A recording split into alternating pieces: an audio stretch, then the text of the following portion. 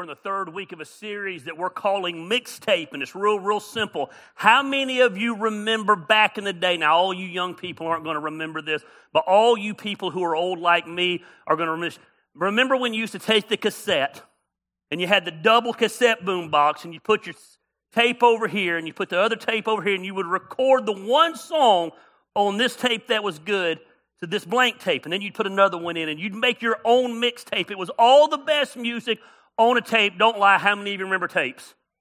That's this series right here. I'm taking some of the best sermons I've ever preached, or let's back that up. I don't know that I've ever preached a good sermon, but I'm taking some of the sermons that you guys have requested, and we're repeating those sermons. And someone asked me, I had a pastor friend ask me, he said, man, you're repeating sermons? I said, I am repeating sermons. I said, do you repeat music? We repeat music around here all the time, because here's the deal. The Bible says the Word of God will not come back void. And if it was good 2 years ago, it's good today. And if it was good 5 years ago, it's even better today. We've marinated on it. We've mixed it around, and I'm excited about today's topic because it's one of the topics that I am most passionate about in my life. There's some things I get up here and I teach because the Bible teaches them, and I'll just be real honest with you, I'm not passionate about them. I don't look forward to doing them, but this is one of those messages where I'm smoking what I'm selling today. I'm all in on this theory. I'm all in on this product of this because I've seen the effects of it all my life. And let's start with a couple of stories. And about October 31st, let's go all the way back to 1517. There was a monk named Martin Luther. And he walked up to the Castle Church in Wittenberg, Germany, and he nailed a piece of paper to the doors of the church. The Catholic Church was the state religion, it was the nation religion, it was the country's religion, and it had gotten so far off course of what the Bible talked about church should be that Martin Luther couldn't handle it anymore, and it was called his 95 Thesis, and it began to attack the indulgences of the church. He began to attack the fact that they were selling the forgiveness of sins. The Catholic Church put Martin Luther on trial. He was excommunicated from the church. But that one act of courage had a domino effect, and the Protestant Reformation was started, and churches like ours exist today because of that movement. They moved away from the formalism of church. They moved away from the traditionalism of church. They moved away from the rules of church and began the best they could, or the best of their understanding of following the Bible. On April 18th, 1945, there was a factory owner named Oskar Schindler. And he had a list of 1,097 names manually typed out. 297 women, 800 men. And he determined that he was going to rescue each and every one of those people from Nazi concentration camps. He spent every penny that he had to do that. And Schindler lost everything. This multimillionaire died broke. But 1,097 people gained freedom because of his one act of courage. On December 1st, 1951, a seamstress named Rosa Parks got on a bus in Montgomery, Alabama. Segregation laws required black passengers to give up their seats for white passengers. She refused to do it. She was arrested. She lost her job. That one act had a domino effect. It inspired a citywide boycott and a court battle. And within 2 years, segregation was ruled unconstitutional. Now here's the deal. I am neither a historian nor the son of a historian. But as I have begun to study out world changers, here's what I have learned over the years. It is small acts of courage that change the course of history. We look back on those acts as huge acts, but at the time they were small acts. They were small risks that people were willing to take that changed the course of history. Somebody has the testicular fortitude. That's balls here in Cherokee County, for those of you that don't know. They have the balls to take a risk, and a domino effect happens as a result. And it's funny, we look back and we think about people like Schindler, we think about people like Martin Luther, we think about people like Rosa Parks, and we think about them in heroic terms. But the reality is they didn't know they were making history at the time of their action. They were just ordinary people who were willing to take risk. They were ordinary people that said, man, enough is enough. I don't care what the status quo is anymore. I don't care how things have always been done. I don't care what society says I ought to do. I see something that everyone thinks is normal, and I think it ought to be changed, and I've had all I can stand. I can't stand no more. And their acts started movements. We're in a series called Mixtape, and I'm so excited about this message. In life, there's people that are willing to take risks, and there are those that aren't willing to take risk. Those who aren't willing to take risk, here's the funny thing about that. Those that aren't willing to take risk fail a lot less than those who are willing to take risk. It's a lot safer to go through life not taking a risk. It's a lot safer to go through life in that relationship that you're miserable in. It's a lot safer in life to stay at that job that you can't stand. It's a lot safer in life to do what society says you're supposed to do, because when you play it safe, the chance of failure is very minimal. But we were never called to play it safe. You have one shot at this amazing thing called life. I want you to think about it. You got up this morning and you get another day here on earth. You're not promised tomorrow. We don't know when our last time has come. We have one shot at this thing called life. And so many of us think the goal is to arrive at the end of our life safely instead of fulfilled. Instead of looking back knowing that we rode this thing for all that it was. But in order to do that, you've got to be willing to take risk. Those who play it safe have never changed the world. Those who have played it safe have never changed their families. Those who have played it safe have never lived a life of purpose and never lived a life of fulfillment and a life of knowing they did what they were put on this earth to do. Risk takers change the world. Those that are willing to step out and do what nobody else is willing to do change the world. You cannot, do not miss this today, you cannot change the world playing it safe.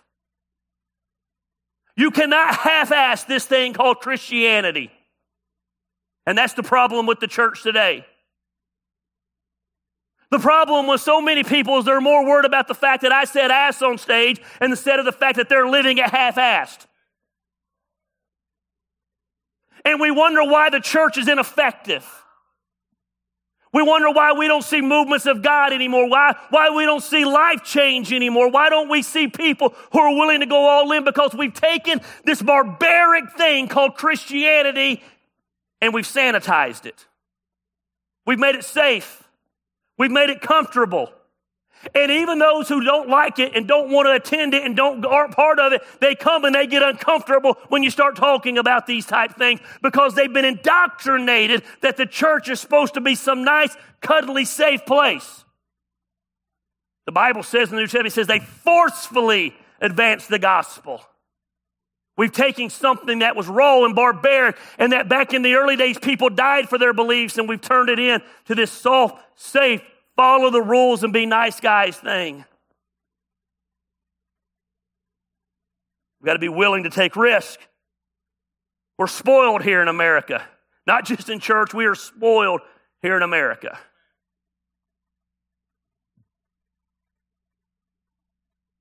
There's a very obscure passage of Scripture.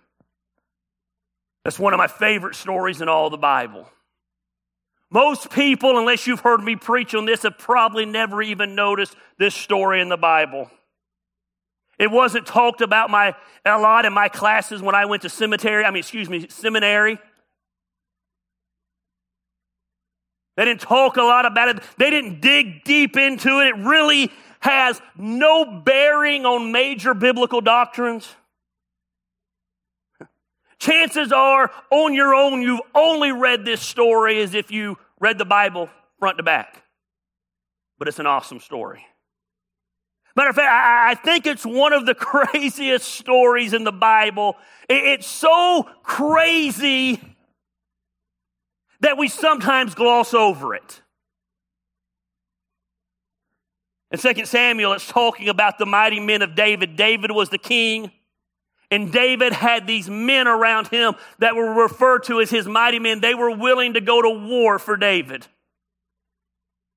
Every great leader is only great as the men that are around him. I tell it all the time. People give me credit for all these things I do, and I'm like, man, I didn't do anything. All the people around me did it. David will go down as the greatest king ever, but it was the men that were around him, that believed in him, that supported him, that backed his vision, that allowed him to do what he could do. And make no mistake about it, they were some bad mofos. These weren't just normal men. They were bad to the bone. There's this one guy, and his name's Benaiah, and look what the Bible says about him. Benaiah, son of Jehoiada, was a valiant fighter, and he performed great exploits. He struck down Moab's two mightiest warriors. He also went down into a pit on a snowy day, and he killed a lion. He struck down a huge Egyptian. Although the Egyptian had a spear in his hand, Benaiah went against him with a club. He snatched the spear from the Egyptian's hand and killed him with his own spear.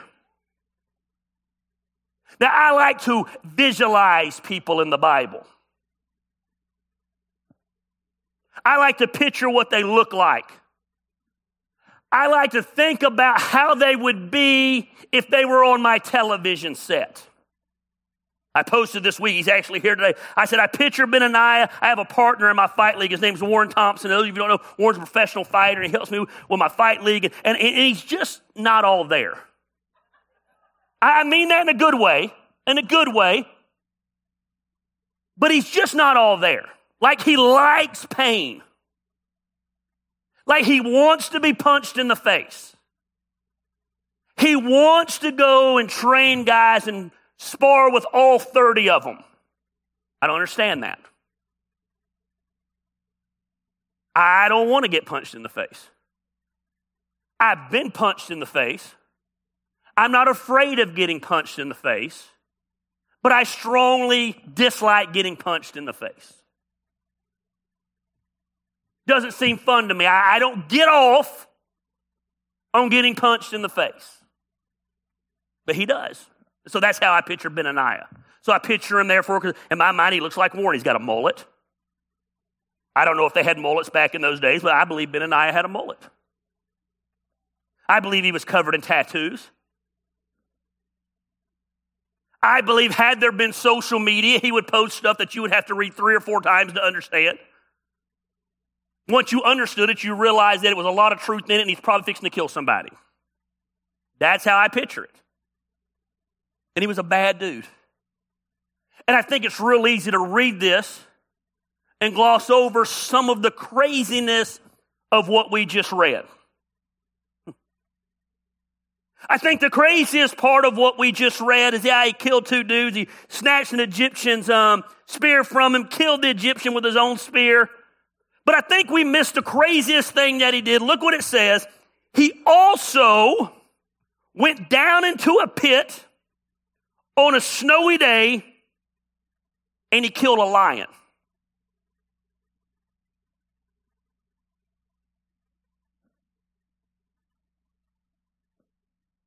Not a lion attacked him and he came out victorious. He went down into the pit where I would assume the lion could not get to him because it's a pit. On a snowy day, and he killed a lion. I ain't messing with Benaiah. He chased a lion into a pit. And instead of leaving the lion in the pit to die on its own, did I mention it was snowing? He jumped down into the pit and he killed a lion. Have you ever met or heard of anybody who chased lions for a living? I have not. I've heard of lion tamers. Barnum and Bailey used to have lion tamers. But a lion chaser just doesn't make a lot of sense to me. He didn't have a hunting rifle. He didn't have a Land Rover. He was not on a safari. He was just doing his thing on a snowy day. And he jumps in a pit and kills a lion. Now here's the deal with Scripture. Scripture doesn't tell us what he was doing before this moment. Scripture does not tell us where he was going when he encountered the lion. We do not know the time of day this happened, and we do not know Benaniah's frame of mind. But Scripture does reveal his gut reaction, and it was pretty gutsy. It's got to me as rank as one of the most improbable reactions recorded in Scripture. Usually, and I'm speaking here for the common man, usually when the image of a man-eating beast travels through the optical nerve and registers with the visual cortex, the brain has one overarching message that it sends to the person. Run away.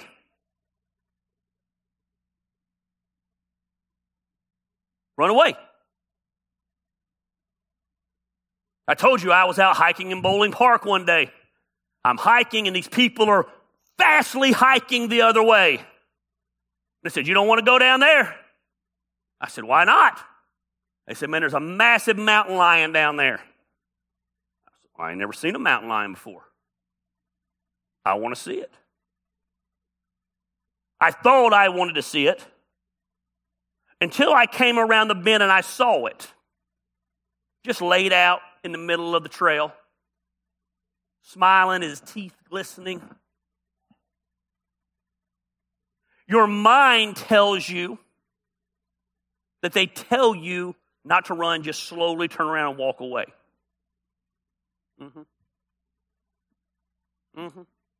That's what your mind tells you you're supposed to do.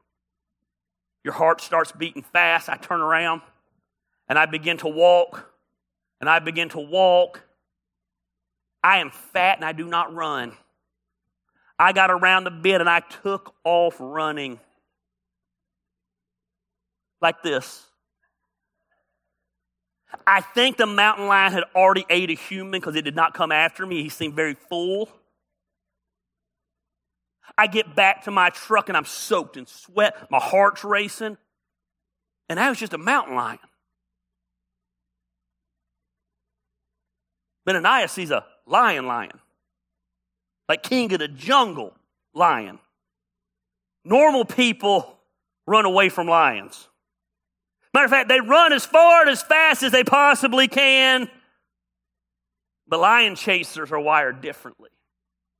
Risk takers are wired differently. Man. For the majority of us, those of that have ever seen a lion real, we have seen them at the circus, we have seen them caged, but few of us have ever seen a lion face to face. And Benaniah sees one face to face.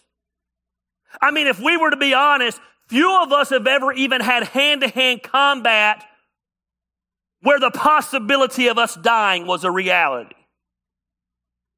But try to put yourself in Benaniah's shoes. Picture it with me. He's walking along and it's snowing. I can just picture it, man. This was made for the big screen. Out of the corner of his eye, Benaniah sees something. And it's crawling. They say that a lion will stalk its prey. So out of the corner of his eye, he sees the lion crawling. I don't know how far away the lion is from Benaniah, but he senses it. It's probably obscured a little bit by the falling snow and the frozen breath coming out of his mouth. But then that moment happens. Benaniah looks and he locks eyes with the lion. Pupils dilate. Can you feel it? Man, muscles tense. Adrenaline begins to rush. I mean, I want you to imagine that you were at Riverstone Cinema and you were in the big screen, the big, huge, man, the THX screen, and it's got the surround sound. I mean, this is a moment made for that. Young Russell Crowe is playing the part. I can just picture it. Not fat, old Russell Crowe. Gladiator Russell Crowe is playing this part. Man, you begin to grip the seat, you're white knuckling the seat because you know it's about to get good. You ain't even in it and your heart's pounding because you can feel the tension. And your blood pressure escalates.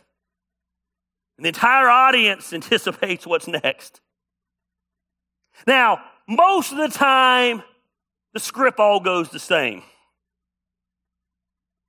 Man encounters lion, lion sees man, man runs away, lion gives chase, king of the jungle has manwich for dinner. But not this time. Not this time. It's almost improbable what happens next.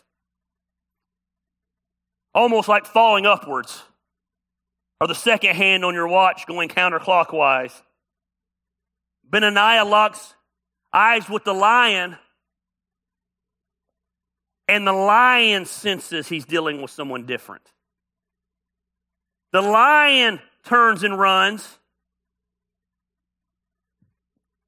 and this crazy SOB gives chase to the lion. It's not enough that he stared down a lion and the lion runs away. Some people are just wired different. He begins to chase the lion. Can you just picture it? I mean, I picture the cameras filming it at ground level. All you see is the feet. The lion's feet and the man's feet, and it's kicking up snow. They say that lions can run up to 35 miles per hour, and they can leap 30 feet in a single bound. Benaniah doesn't stand a chance. But nobody told him he didn't stand a chance. And when society doesn't tell you that you can't stand a chance, you don't believe the lies that they tell you. That's good preaching if a white boy is doing it.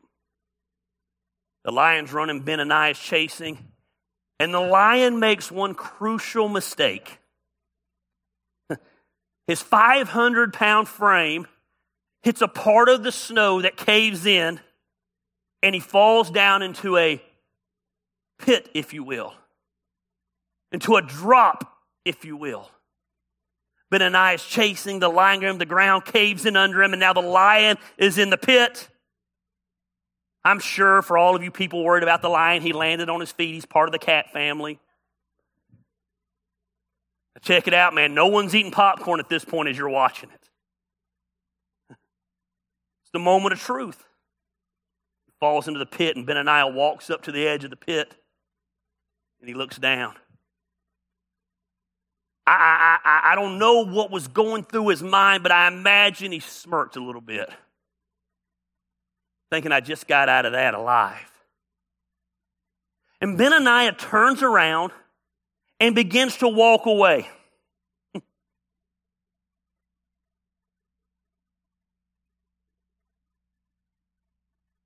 Everybody thinks the scene's over. Everybody thinks that Benaniah has got through this scene alive because the lion fell into a pit. Everyone's praising Benaniah and saying, man, he chased the lion and he got away. The lion fell in the pit and it's good. So he begins to walk away and we begin to breathe a sigh of relief. But Benaniah's not walking away. He's just getting far enough away to get a running start. He stops, turns back around, and runs full speed and jumps into the pit. This is where, because they want to keep their PG-13 rating, we don't see what happens. We just hear the music. We hear the sound effects. We hear the grunting of Benaniah and the howling of the lion, and we don't know what's happening. The screen is blank, and then suddenly it comes back on, and the camera's outside the pit, and everybody fully expects the lion to come crawling out. But that's not what happens. 2 sets of tracks leading up to the pit. 1 set of tracks leading away, and that bloody hand reaches up. And Benaniah pulls himself up, and he's jumped into a pit on a snowy day, and he's killed a lion.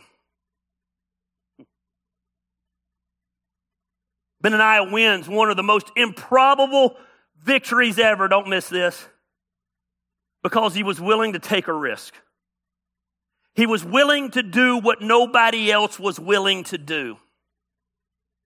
He wasn't content to walk away. He wasn't content to run away. He wasn't content to have the lion chase him. He said, I am going to chase the lion. And here's what I'm telling you today. There's a lion in your life, and you need to chase it.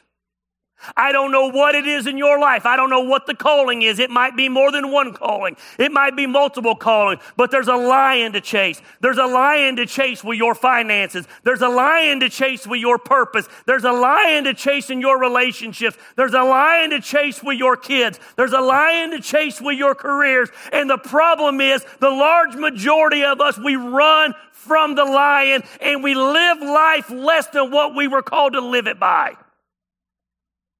What a waste. To live this one thing called life and live it with regret. Sounds horrible. It was a life-changing moment for Benaniah. And I want to pull out some principles for you here, some things that will change your perspective on taking risks. Because listen, change comes when we take the risk to make change. It's not a matter of being normal and walking away. It's a matter of being supernatural and chasing the lion and living the life you were created for. Because there's some repercussions, if you will, of chasing a lion. Here's what you need to understand first of all. We're going to get home and out of here early today. I promise you. I promise you. I'm hungry. Listen, risk, don't miss this. Risk doesn't make sense to anyone other than the one taking the risk. That's the beautiful thing about risk. Don't expect to take a risk and everybody encourage you in taking a risk, because that doesn't make a sense to them. It only makes sense to you because you have the calling. It doesn't make sense to them what is being birthed inside of you. It doesn't make sense that you just can't be content. People tell me, just learn to be content. Hey, here's the deal, dude. I am content. I love life. But I refuse to become stagnant. I'm 47 years old. I figure I got at least 80 more years to live. I am not going to live that going through the motions. The goal in life for me is not to retire and do nothing. It is to chase every dream that I can chase and live the life that I want to live until I take my last breath. Why? Because life's too valuable not to do that. Here's the deal. It doesn't make sense to anybody. There's nobody that would have looked at Benaniah and said, yes, do it. Even other risk takers. They wouldn't have looked at him and said, yes, chase a lion. Yes, jump in the pit with the lion. Sounds awesome. I even catch myself doing this, man. I'm a risk taker. I'm not afraid to go out and do what I feel led to do. Every time I have a new idea, I go to Christine and say, hey, here's how much money's in the bank. It might cost all of this money. Worst case scenario is we have to move into the offices. Are you good with that? She says she's good. I'm like, let's roll. I'm a risk taker. But I catch myself when other people come to me about their risks, a lot of times being like, oh, have you thought about this? I get it, but have you analyzed this? Have you thought about that?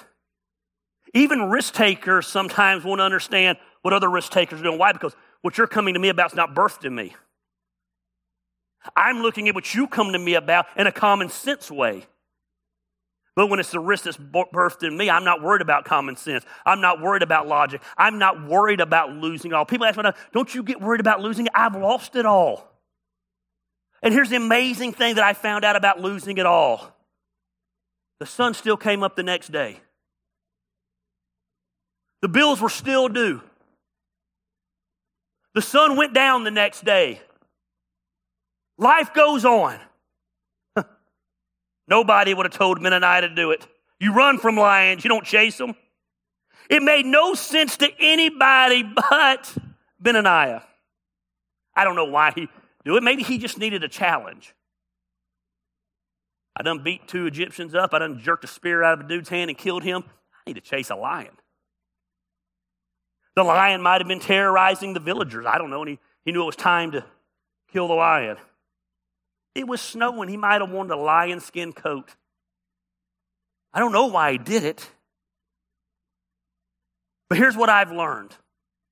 God is in the business of putting us right where He wants us when He wants us there. Where you are in life is not by accident. It is by design. You say, I'm not happy where I'm at. That's okay. Maybe you're in the learning ground of where God wants you to be. Instead of fighting it, you need to embrace the suck. You need to step back and breathe and figure out, man, why am I here and what lessons am I trying to learn? And if I want to get out from this place to get to that place, I need to figure out some steps and I've got to take some risks. But the problem is most of you won't take risks because you've become comfortable in your discomfort.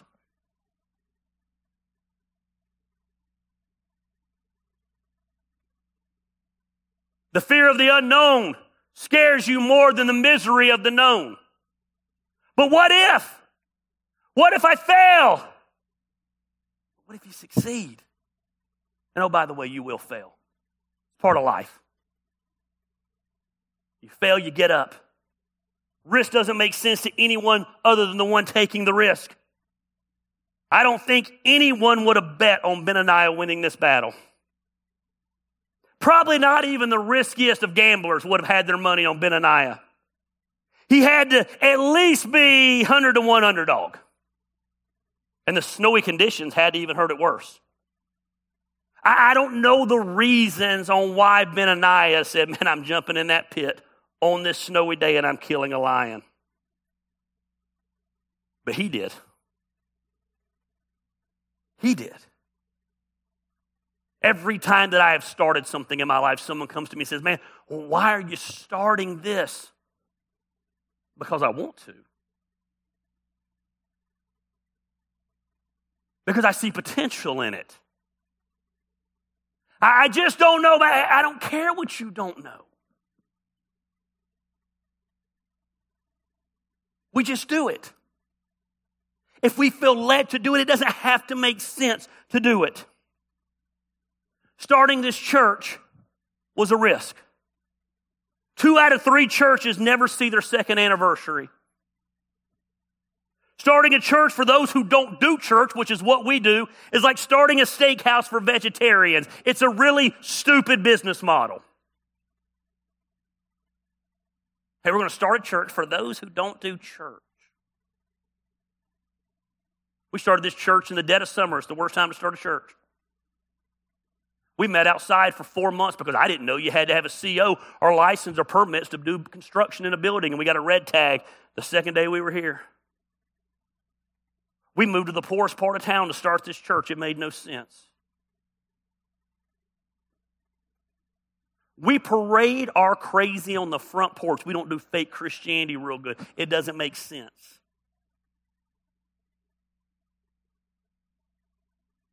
We can't even feed the homeless around here without being criticized. It don't make sense. But here we are now, 11 years in, and God seems to be pretty pleased with what we're doing. Lives are changed because of what we're doing. It was a risk when we moved from that part of the building to this part of the building, and we had no money at all. And we still have no money, hence why instead of walls we have black curtains. Hence why we keep all the lights out where you just can't see how disgustingly nasty this building truly is. Makes no sense. It was a risk. But we knew God had called us to do it. Everything I've ever done in my life has been a risk. I put on events for a living. I'll never forget the first time I ever had Barbecue and Brews Festival. I'd never put on a festival in my life. I'd never talked to anybody who put on a festival. I tried to call some festival people, and they wouldn't talk to me because they thought I was competition and wouldn't tell me anything. But I knew it couldn't be that hard if these idiots were doing it. 8 years later, it provides for our family in a really good way. It made no sense when we started a wrestling promotion. I knew nothing about wrestling. I didn't even know any wrestlers. I knew 2 wrestlers. We didn't even have a wrestling ring. Now we've won Wrestling Promotion of the Year 4 years. We have the highest attended show in the state of Georgia. And it just keeps growing. Why? Because you take risks. I told Christine how many years ago pre-COVID, I said, I'm going to start a MMA promotion. She said, well, you don't know anything about that. I said, yeah, I know, but it don't sound cool. It sounds really cool. She said, why would you want to do that? I said, I don't know. I said, the fake stuff's fun. The real stuff's got to be even cooler. She's like, okay. So I met this guy. I thought the guy knew what he was doing, and he did not know what he was doing.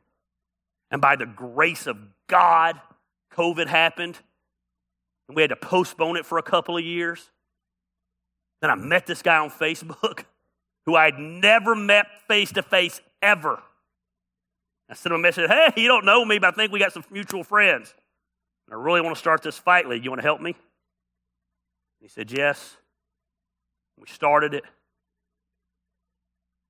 And it's none of your business what we make, but I can tell you we made pretty good money doing it. And it's been a lot of fun. And we pissed a lot of people off, which is very important to me.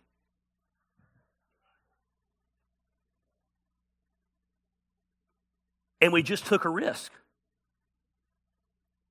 And because we took that risk, we're getting to do things that other people only dreamed about doing. Every time I started something, people thought we were stupid. I made a post yesterday. I went to a car show. What a boring... God. Has anybody ever been to a car show? The most boring thing I have ever been to in my life. It's horrible. If you like car shows, man, that's cool. That shows me you're boring. Well, it was so boring. I wanted to kill myself. I got home yesterday, got on GoDaddy.com and bought a URL and said, well, I'm going to start a car show. Someone said, you don't know anything about car shows. I said, well, if these idiots can do it, that's always my logic. If these idiots can do it, I can do it. I'm going to do a car show. And guess what? It's going to be the biggest car show around. And it's going to grow, and it's going to be awesome, and it's not going to suck and be boring. Say, how are you going to do it? I don't know how I'm going to do it, but I'm going to figure it out. Can't be that hard. You park cars. It's going to be awesome. But it's taking a risk. Everybody told me Gary can only do what he does in Canton, Georgia. No one else he can do it. Oh, that infuriates me. But it's funny because I've run events all over North Georgia, but so I can only do Canton. So my middle finger to everyone is, hey, let's go run a festival in Macon. That's not Canton. That's not even North Georgia. So September 16th, I'm going to run a bacon festival at the Macon Bacon Baseball Stadium in Macon. And guess what? It's going to be awesome. I'm going to take the risk to do it. And someone said, well, what if it doesn't work? Then we won't do it again. But it's going to work. Just doesn't make sense. That's because it's not birthed inside of you. You weren't the one told to jump into a pit with a lion. But if you were the one told, it would make perfect sense to you. I don't know what your risk is. It might involve a relationship. It might involve a career change. It might involve making some radical decision that pertains to your children. I don't know what it is, but you do. And here's the deal. You need to take that risk because it's not going to make sense to anybody but you. Benaniah knew he had to do it. Second thing I want you to realize, we're going to get out of here, I promise. The risk you take today will impact your tomorrow.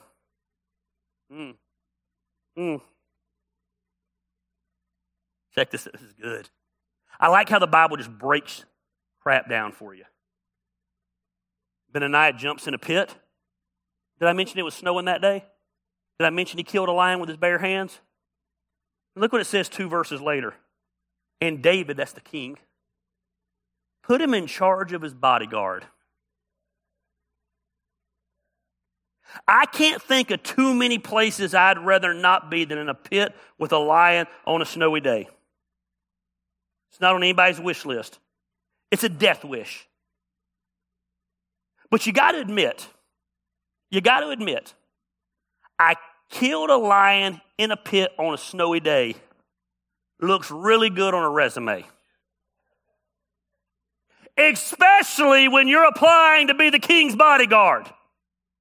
I mean, can you just picture David flipping through LinkedIn? He's looking at all the applications.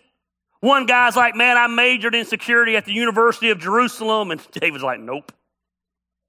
Some dude's like, I did an internship with the Palace Guard. And David's like, nope. Some guy's like, man, I worked for Brink's Armored Chariots. David's like, nope. Then he flips over this resume and it says, Benaiah.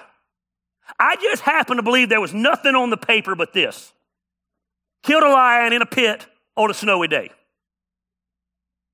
And David said, hire him. He didn't say interview him. He didn't say bring him in, let's meet him. He didn't say let's see if he's a good fit. When you're looking for a bodyguard, a dude who jumped in a pit with a lion on a snowy day, he gets the job. The risk he took yesterday affected him today. Sometimes you don't realize how the risks are going to affect your tomorrow. Had Benaiah jumped in the pit, had he not jumped in the pit that day, he'd have had no resume to turn in. It was a risk that affected his future. Here's what I want you to understand, that you keep doing what you've been doing and you'll keep getting what you've been getting.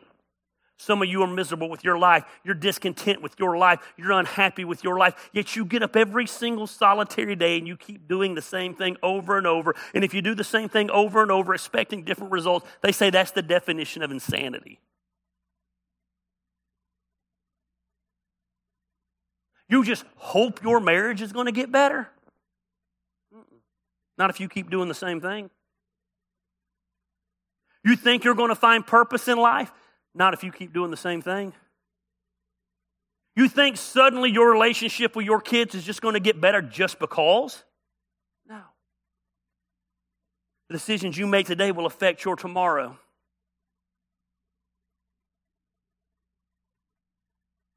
I am in probably the greatest financial position I have ever been in my life. And let me make this very clear. Being in a great financial position is not the definition of success. It's not what I'm saying. But I am probably in the greatest financial position of my life. Why? Because of risk I took then. I literally have to turn cities down now that want me to bring festivals. We've run 2 fight nights, and I've had 2 tourism boards bring me in wanting to bring fights in. They say, you're going to do it? I got to get Warren on board, but we're going to do it one day. But not today. But it'll happen. My point is, those decisions to do that opened up doors today. This building ain't going to be big enough real soon. I got to have a bigger building. Bigger building means different city. But what about this? Who cares? We'll sell more tickets. Y'all stress over things I don't stress over. Because I realize that the decisions we made then affect tomorrow. And many of you don't know this, but I haven't shared this story in a while, and he gets mad every time I share the story. But in my previous life, I pastored another church. And we had this guy come in to help us out with worship a couple of times named Phil May. And he had an attitude. Kind of temporary. He didn't like to be told what to do. I remember when they kicked this mic stand off the stage. We quit using him. Couldn't use him anymore. And then I started this church, and I couldn't find anybody to come lead worship. And I will never forget, freaking Facebook has that little feature, people you may know.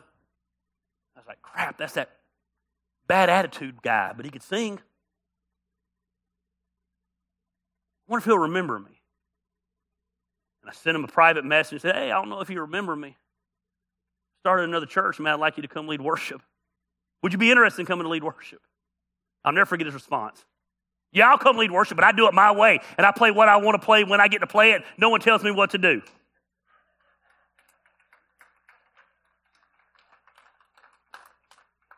I was desperate. I said, okay. I thought, man, if I can just deal with this dude for about 4 or 5 weeks, I'll find somebody else. 11 years later, I couldn't imagine anybody leading worship. Like, matter of fact, I say now when he's done, I'm done. And I mean, he's done, I'm done. We'll close this thing up. I want my Sundays off anyway. Took a risk. I don't mean to keep using stories because he's here, because I would have used these stories, but I didn't know Warren. I sent him a message. I didn't know Randy. We sent each other messages. Now we have the biggest podcast in America. You say by what ratings? By mine. The people demand it. Write that down. I'll never forget, divorced. My father-in-law, the one who's in the kids' area right now, goes to jail. He wasn't my father-in-law at the time. Right before we were supposed to do a motorcycle ride for our homeless shelter. And I sent his daughter a message and like, hey, your dad's in jail. He just walked through the church parking lot with a gun, threatening to kill somebody. I don't need you to miss church anymore. Oh, by the way, you're going to take over this motorcycle ride. And then she seduced me in direct messages. And now we're married. I took a risk. The risk you took yesterday will affect today. That's my point. Man. 2 Corinthians says this. Remember this, whoever sows sparingly will also reap sparingly. Whoever sows generously will also reap generously. Each of you should give what you have decided in your hearts to give, not reluctantly, under compulsion, for God loves a cheerful giver. And God is able to bless you abundantly, that in all things, having all that you need, you will abound in every good work. Now that's talking about finances, but that's not my point. My point is, the Bible says, the more willing you are able to put something in, the more rewards you'll see. The more you put in at the gym, the more results you're going to see. The more you put into your relationship, the better the results are going to be. The more you put into chasing your dreams, the more the results are going to be. The decisions you make today will affect your tomorrow. Benaniah jumped in a pit on a snowy day with a lion. Next thing you know, he's the king bodyguard. Man, are you willing to take that risk? Last night I'm done and we're going home. Most people will never take the risk. Look what it says about Benaniah. David had 30 mighty men around him. The Bible says he was held in greater honor than any of the 30.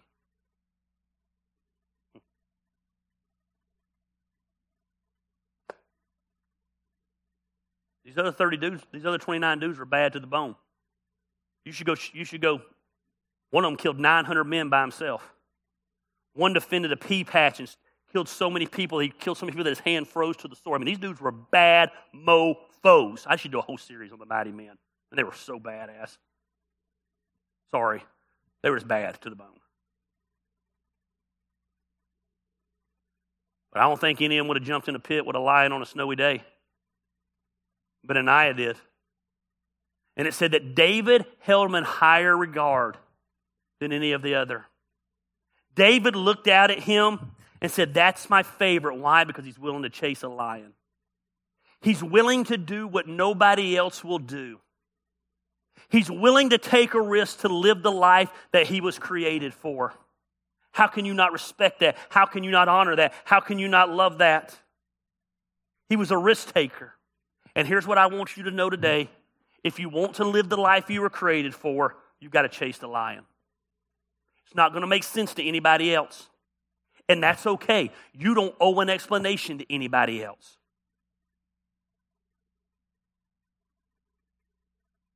Crazy, wild, untamed Benaniah.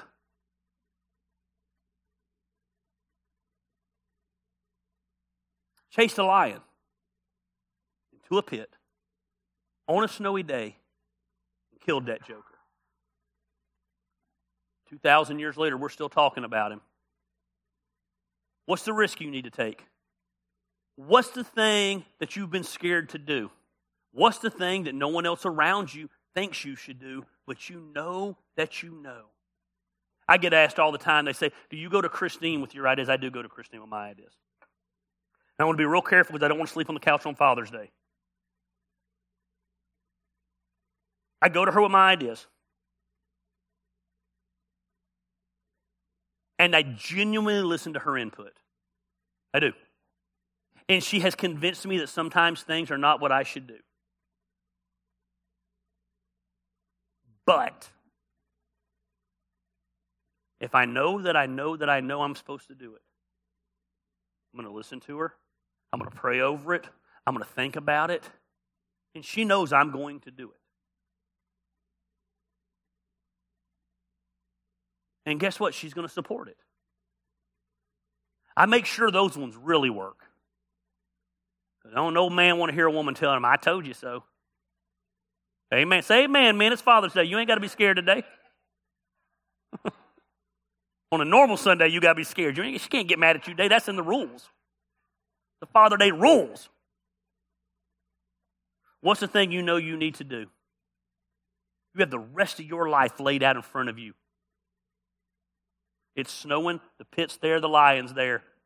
You can walk away or you can jump in and kill it. If you jump in and kill it, it might kill you. But if it don't kill you, man, you got a story to tell. Let's pray.